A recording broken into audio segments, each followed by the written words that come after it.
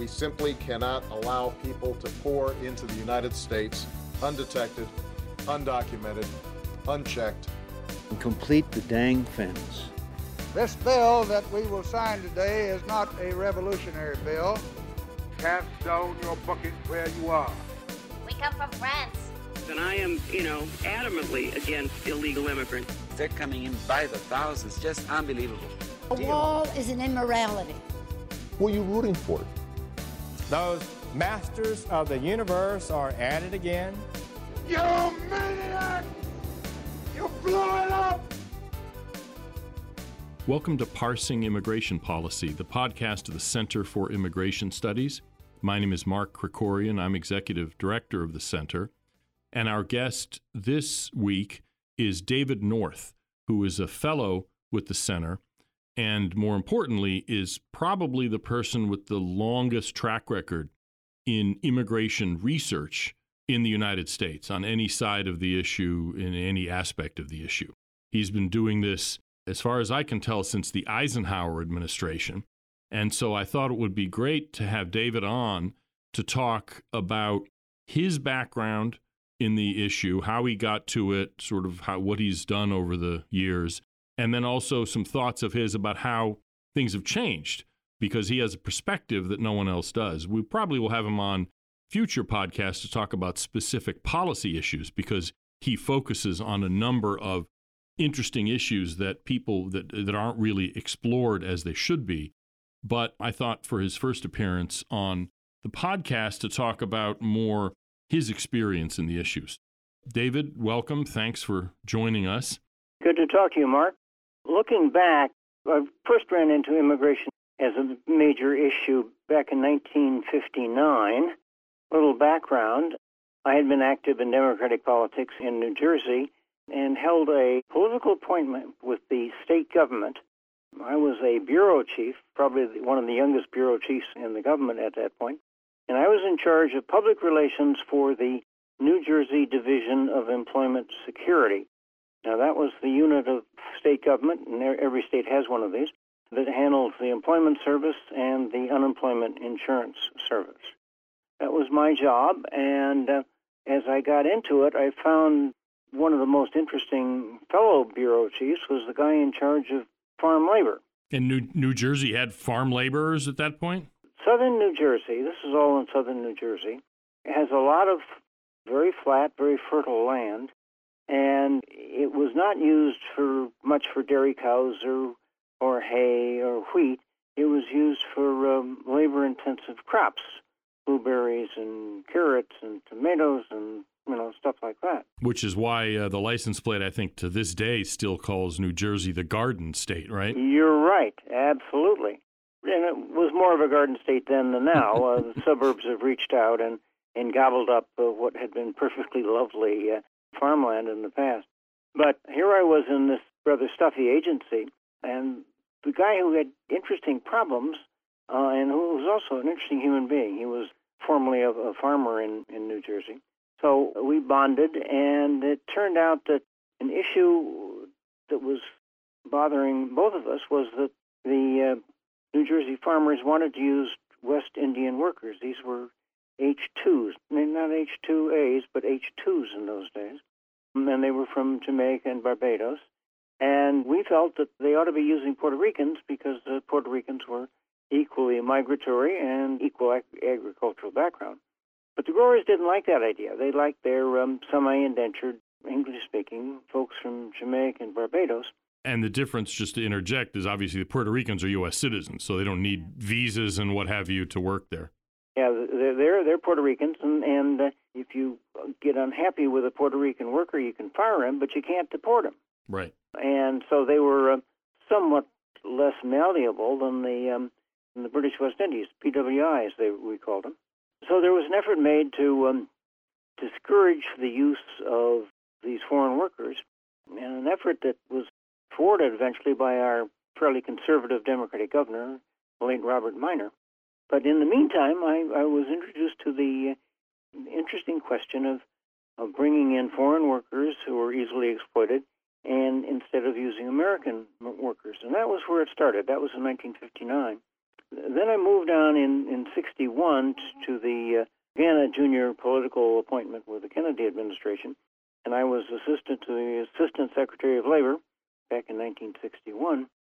And then I started paying attention to the Bracero program. And the Braceros were men, always men, from Mexico who came in to harvest various crops, and they were exploited as easily and maybe more so than the BWIs.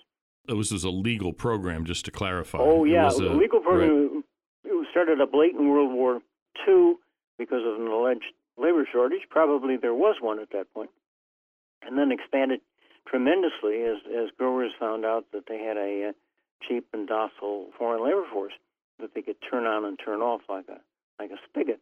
And at one point, the Bracero program was renewed. It was a temporary program, and it was renewed by Congress for a year or 2 years or something.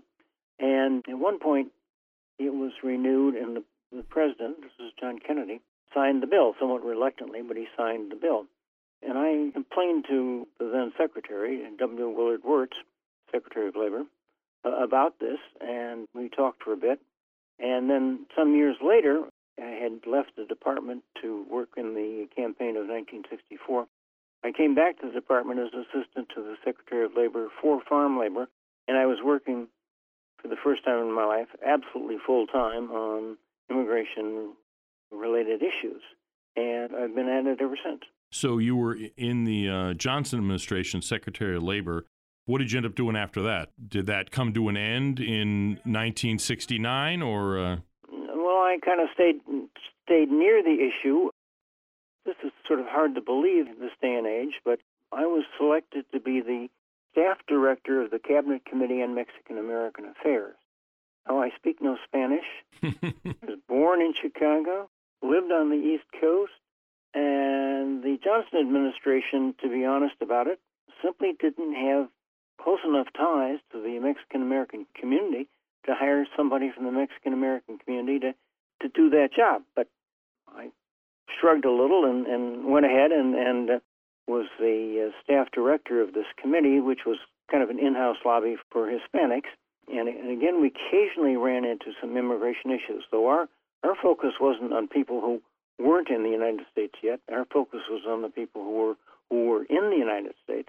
And we also included marginally Cubans and Puerto Ricans, but it was primarily the Mexican Americans, the Chicanos of the Southwest, that was our client.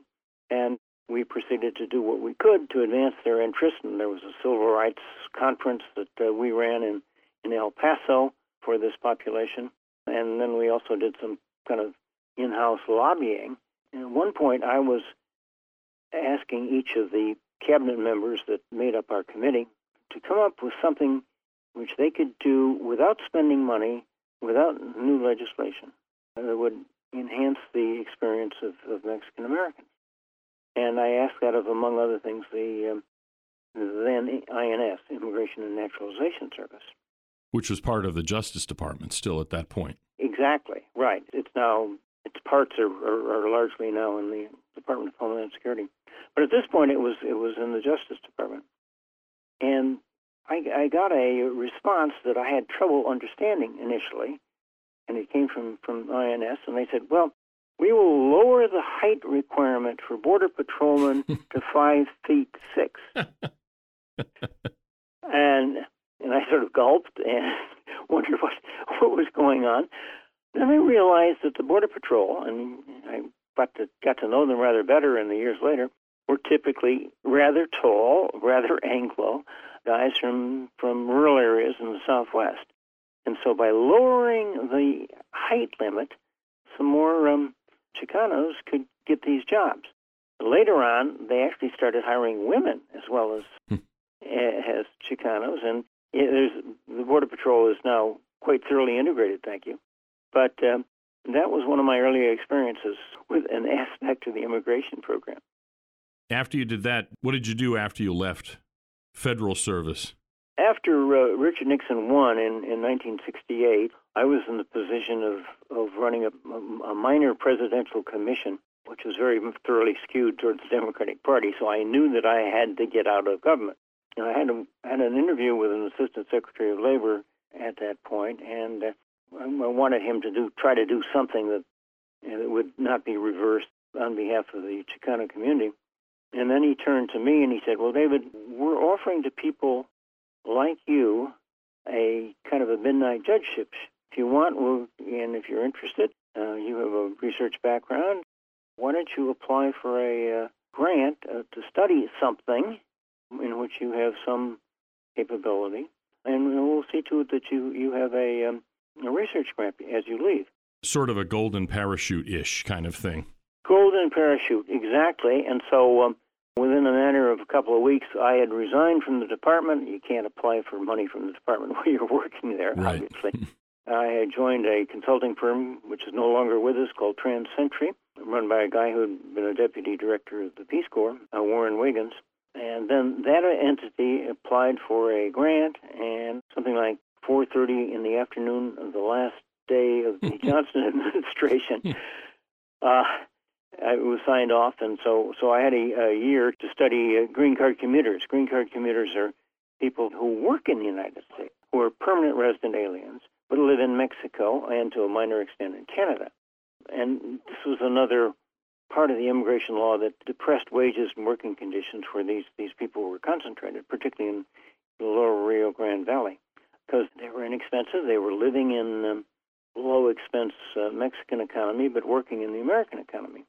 So that got me started in this business. And then as that contract was wearing down, staff at the Department of Labor called me up and said, David, you're the only person we know that does any studies about immigration, which is kind of true at the moment. The staff called me up and said they wanted me to look at the labor certification program. And I've been doing for maybe 20 years, 30 years, I did various studies for various government agencies. I did some for INS. I did one for the Department of Agriculture. I did a couple for the State Department. I got involved in looking at how the refugee resettlement was handled, and that was a contract or two with the State Department, and then eventually with the Office of Refugee Resettlement. So I've dealt with a number of immigration-related issues over time, and a number of different populations, refugees, green card holders, and very often temporary workers. And I mean, that was what I started with in New Jersey. And I've dealt with farm workers, and more recently with the H-1B program, which is, as you know, is not farm workers at all. These are college graduates, and they're not from Mexico. They're largely from India, and they do a lot of work in the IT field, and they have rather higher salaries. But again, it's a wage-depressing utilization of foreign workers, and that's what I've been concentrating on for most of my life. In a sense, H-1Bs are sort of white-collar braceros, if you think about it. Yes, right. Yes, I like that. So given both the length and the breadth of your experience on this, what are some of the things that have occurred to you that have changed since you first became acquainted with the immigration issue during the Dwight Eisenhower administration and subsequently? How are things different? Well, there are three major differences. One of which is that immigration in the 50s and the 60s, partially because of the law that existed at that time, was largely from Europe.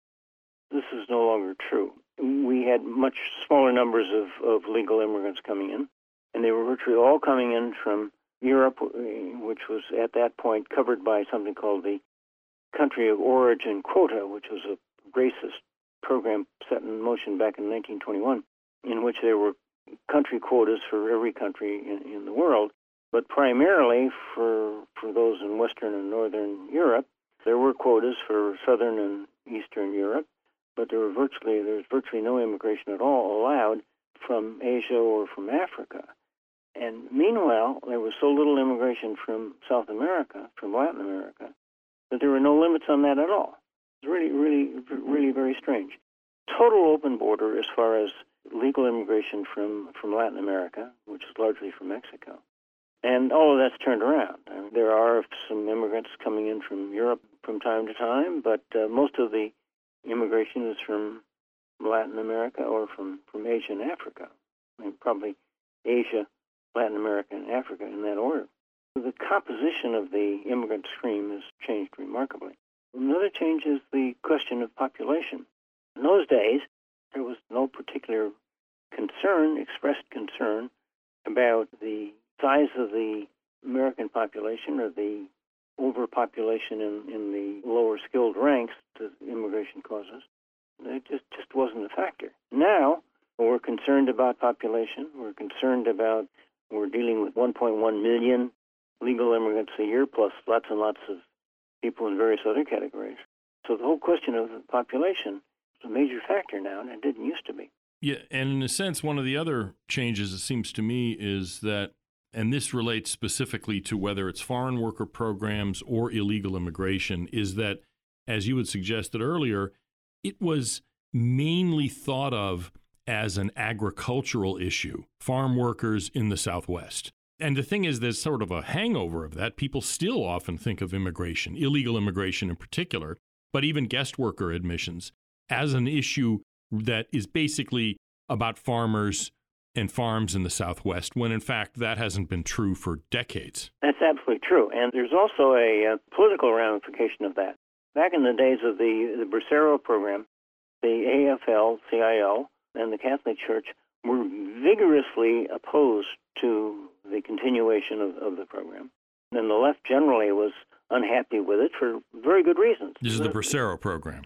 This is the Bracero program, and the left was very thoroughly opposed to it. Including Cesar Chavez. Including Cesar Chavez, who at one point had his own little border patrol of the California-Mexico border. There was a lot of solidarity on the grounds that these people were being exploited and the program should end, and American workers should get these jobs, and wages should rise. Well, that's still true in the farm worker situation. But the left was playing a very constructive role as far as I was concerned, and continued to do so as long as Lane Kirkland was president of the AFL-CIO. And then some 20 years or so ago, he left that job, and organized labor has been very soft on immigration regulation ever since. That was another major change between then and now. Any thoughts on why organized labor switched sides on immigration? That's the way I put it. You didn't put it that way, but I mean, that's kind of what's happening. That's fair. That's perfectly fair. I think there got to be a perception that there was a lot of folks that they could organize were they to let in larger numbers of low-income people. And they saw that as an opportunity. And this was not the view of Lane Kirkland, who was head of the AFL-CIO for, 10, 15 years. So they changed almost overnight. Right. And several years ago when Kirkland was replaced by somebody else. Yeah, and interesting, when that happened, what they did was essentially disavow the deal of 1986. In other words, they called for ending what in the shorthand is called employer sanctions, which is to say the ban on hiring illegal immigrants, which was part of the 1986 amnesty bargain and was championed by the AFL-CIO. They were sort of at the forefront of trying to get a ban on hiring illegal immigrants, and the same organization, I don't know, what was it? It was maybe about 10 or 12 years afterwards, disavowed it. I mean, I remember reading the facts, because they had fax machines back then, reading the facts of the resolution that was passed by the AFL-CIO or the board or however it worked institutionally, calling for essentially making it legal again to hire illegal immigrants. It was really quite startling. Yeah, that was remarkable, and it's one of our continuing problems as we try to make sense out of our immigration policy, that the organizations that should be calling for strict regulation of the labor market and outlawing illegal immigration, those organizations aren't with us anymore. There's another irony that was happening similar to that. And as I said, I left the Labor Department and worked on the campaign of 1964. I was then working for the late John Bailey, who was chairman of the Democratic National Committee at that time, and I was his assistant. And I found at some point, and I forget the exact issue, but there was a question about restricting foreign workers, which would help resident Chicanos and resident African Americans.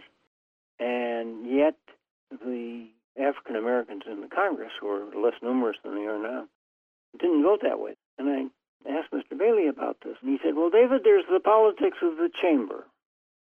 term I've never heard before, which meant that these alliances were not necessarily related to the facts on the ground or the wishes of the constituents.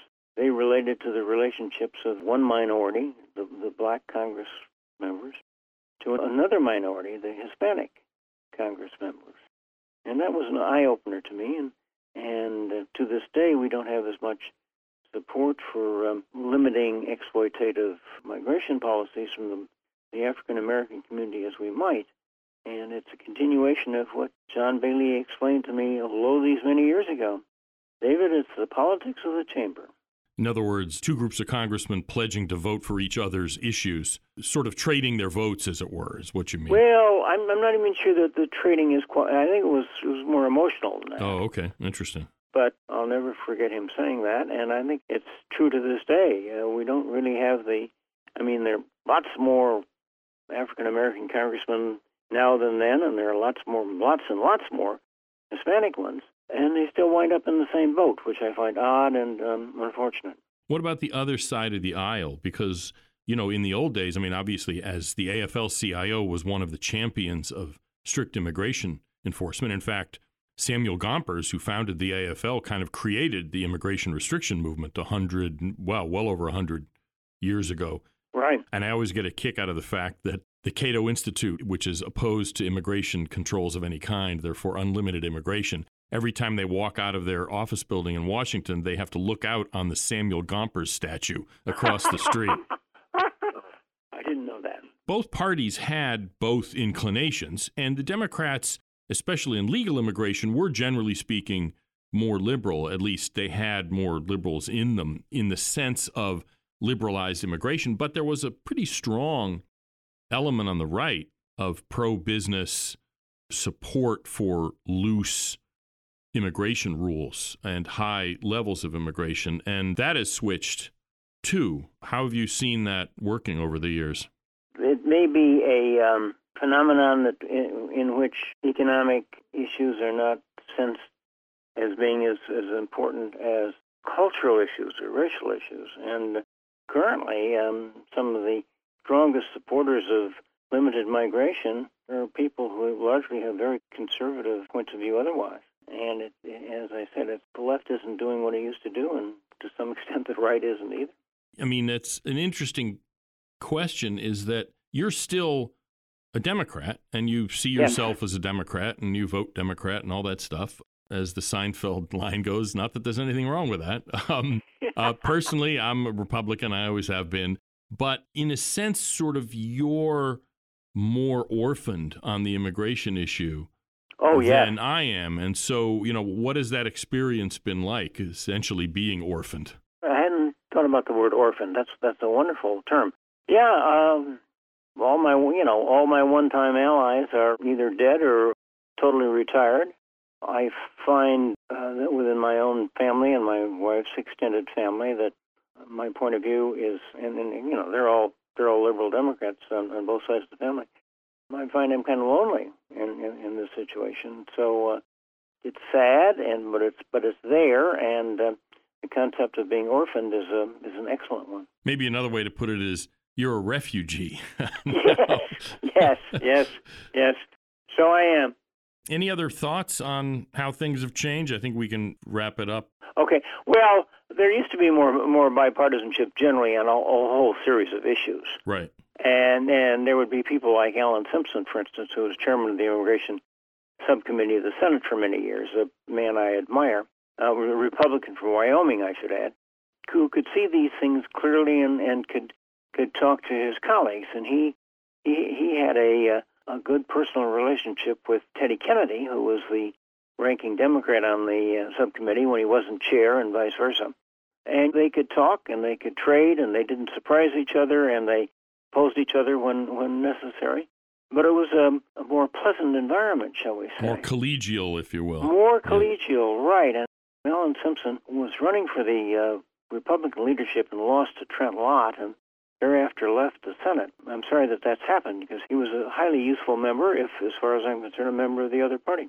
Yeah, so in a sense, what we've seen on immigration maybe is something we've seen replicated in other areas, maybe not quite as intensely, but that polarization that we've seen in other areas maybe is most pronounced, or among the places it's most pronounced, is immigration. That's perfectly true. That's perfectly true. The 1986 amnesty that you referred to, also called the Immigration Reform and Control Act, IRCA, was also called the Simpson-Mazzoli bill. Simpson was the chair of the Immigration Subcommittee in the Senate. Mr. Mazzoli was a Democrat and was from Louisville, Kentucky, and he was the chairman of the Immigration Subcommittee in the House. And you just don't see that anymore.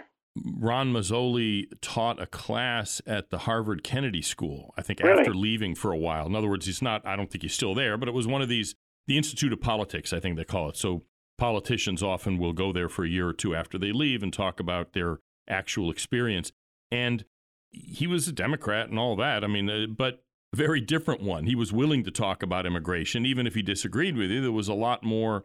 He was able to debate and discuss the issue in a way that I'm afraid you just don't see a lot of Democratic lawmakers. It's just become kind of cant. In other words, they just recite the accepted phrases and don't go much beyond it, I'm afraid. I mean, you see that on the Republican side too, obviously, but I think it's even more pronounced on the Democratic side. Well, it's a different scene.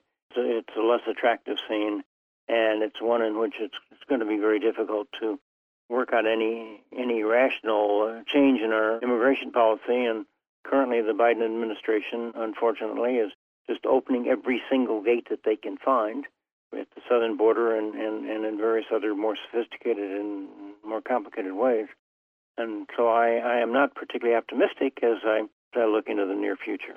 Well, but, you know, you and we will keep at it, keep providing the information that I think, I mean, I'm optimistic, maybe foolishly so, but I think in the long run, we're going to end up with better immigration policy. But in the meantime, we're going to keep working on this issue, and we probably will have you back to talk about some of the specific issues, because you have, as you mentioned, written about and continue to follow a lot of the specific issues, like these bogus colleges that exist to give foreign students work visas, and the optional practical training program, and the investor visa. A lot of these specific issues are things that you follow that really no one who isn't somehow invested in them financially really follows. And so that's a valuable service that you continue to provide, I think, for policymakers and citizens. And we'll look forward to doing this again in the future. Thanks for coming on, David. Well, thank you, Mark. Thank you for your questions. And I may not share your optimism, but I hope you're right. Great. All of David's work is online at cis.org, which is our website. Everybody else's work is there too, but you can just look for author, and David North is there. He's posting on our blog several times a week at least, as well as producing longer studies. And for my closing commentary, I wanted to talk about the recent visits to the border by Vice President Harris and by President Trump. Vice President Harris had insisted for 3 months or more that she wasn't going to go to the border, even though President Biden had named her border czar, as it were. She denied that she was border czar. She wanted to have nothing to do with the border.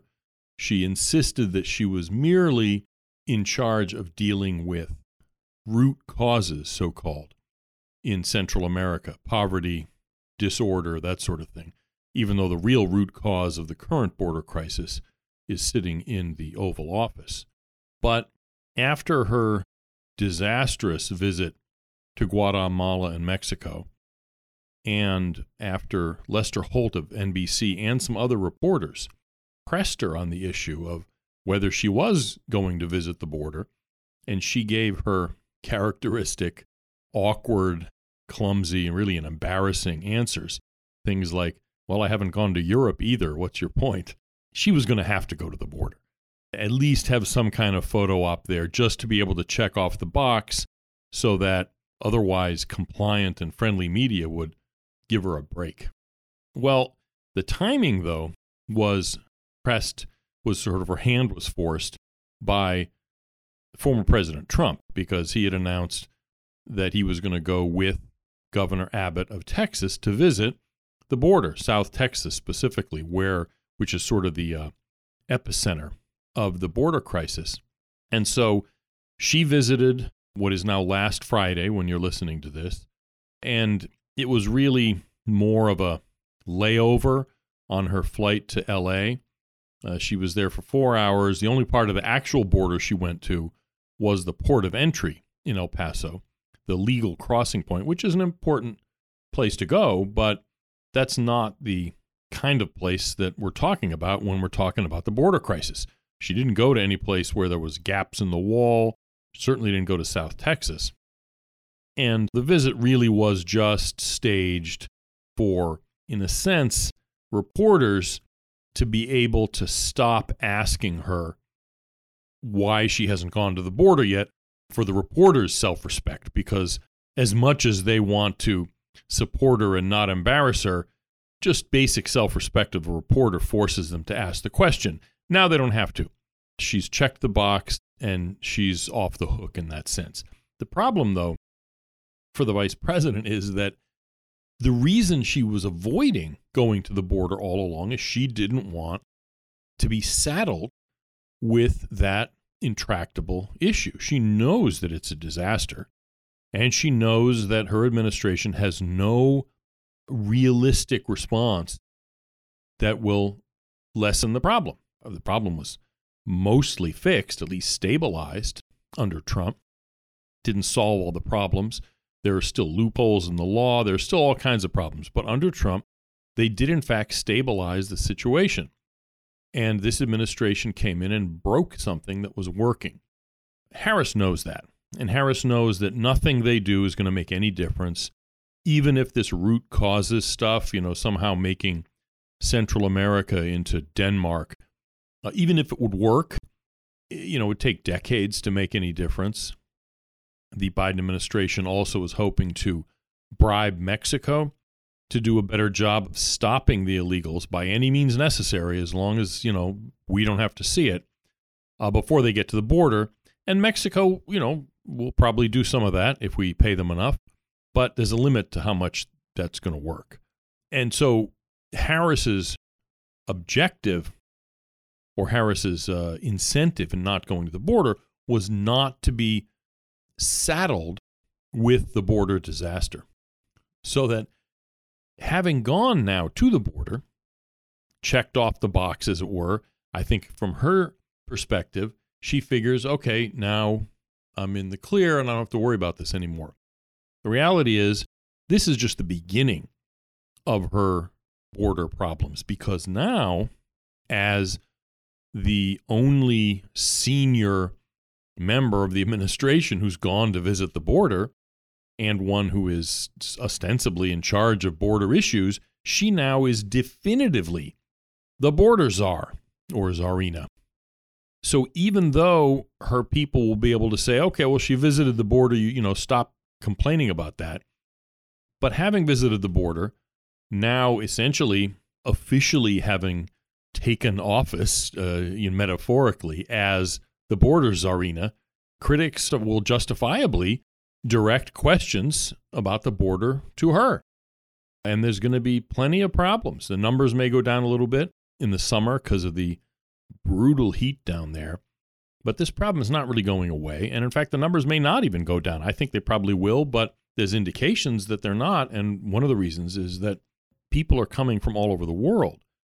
One of our analysts who we've featured on earlier podcasts, Todd Bensman, recently was down in Central America, Nicaragua and Costa Rica this time, talking not to Central American migrants who come from a little further north in Central America, but the ones from overseas. Some of them from South America or even the Caribbean, but a lot of them also from Africa, Asia, Europe even, Romanian gypsies, as well as all kinds of other people, Mauritanians, Uzbeks, Bangladeshis, you name it. Those people may figure, well, they're here, they spent all this money and time, and they may not really care about whether it's hot or not. So we'll see whether the numbers go down a little in the summer. But even if they do, it's not going to go down that much. The problem is going to continue, and people will justifiably continue to be pressing the vice president on what she's doing about this problem, which she has now embraced, and it's now in her lap. President Trump is visiting the border today as I'm taping this Wednesday, even though you'll be listening to this at the earliest on Thursday. And He visited a gap in the border wall with Governor Abbott of Texas and had a round table with law enforcement. And, even though in his kind of trademark hyperbole talked about how the border was perfect and the best border ever, the usual Trump stuff, which wasn't really that. I mean, he had stabilized the border, though. There were still problems to be solved, but that border was not the disaster area that it is now, with, raft after raft of people coming across and just being waved into the United States. And so I expect the former president, Trump, and Republicans to continue to be slamming the Biden administration for this, and the Biden people deserve it. I'm not really sure what their exit strategy is. I think it's more just a matter of keeping their fingers crossed and hoping somehow this problem is going to go away, and I don't think it is. That's it for this episode of Parsing Immigration Policy. This is Mark Krikorian. I hope you tune in next week to our next episode. Thank you.